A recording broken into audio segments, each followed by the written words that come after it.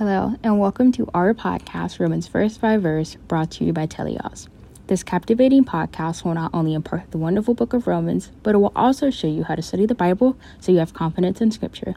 Each episode will provide key points for verses in Romans. Thanks for joining us on this exciting biblical journey.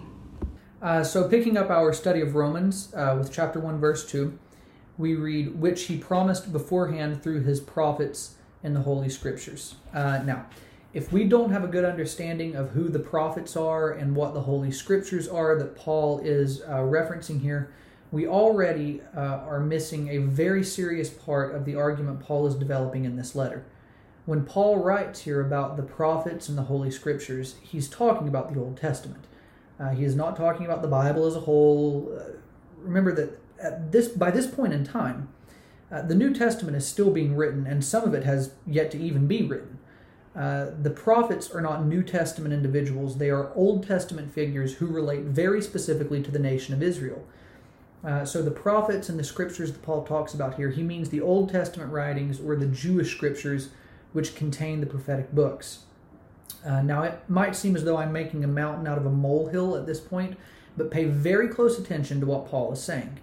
Go back to verse 1, where Paul has said that he is set apart for the gospel of God.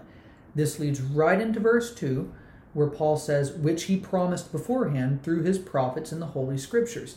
Now, this little relative pronoun, ho, translated which, turns out to be incredibly important. For you students interested in biblical Greek, never underestimate the power of a pronoun or a conjunction, what you might call the connective tissues.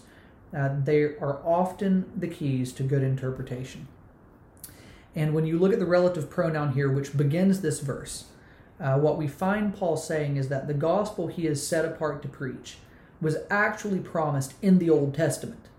In other words, Paul isn't preaching anything new. He's simply preaching the gospel which has already been promised.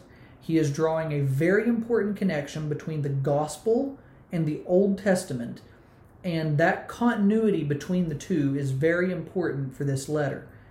Because the issue that Paul is going to be addressing has to do with what certain people in Rome are saying Paul does with the Old Testament. So already in these first two verses, Paul is building his argument. And that'll become a little clearer as we continue to work through the letter. And we'll pick up our study with verse 3 in the next video. Thanks for listening to this episode of our podcast, Romans Verse by Verse. We hope you found the teachings both interesting and informative. Join us next week for another exciting episode. To listen to all episodes, please visit our website, teleosresearch.com. That's TELEIOSRESEARCH. Thank you.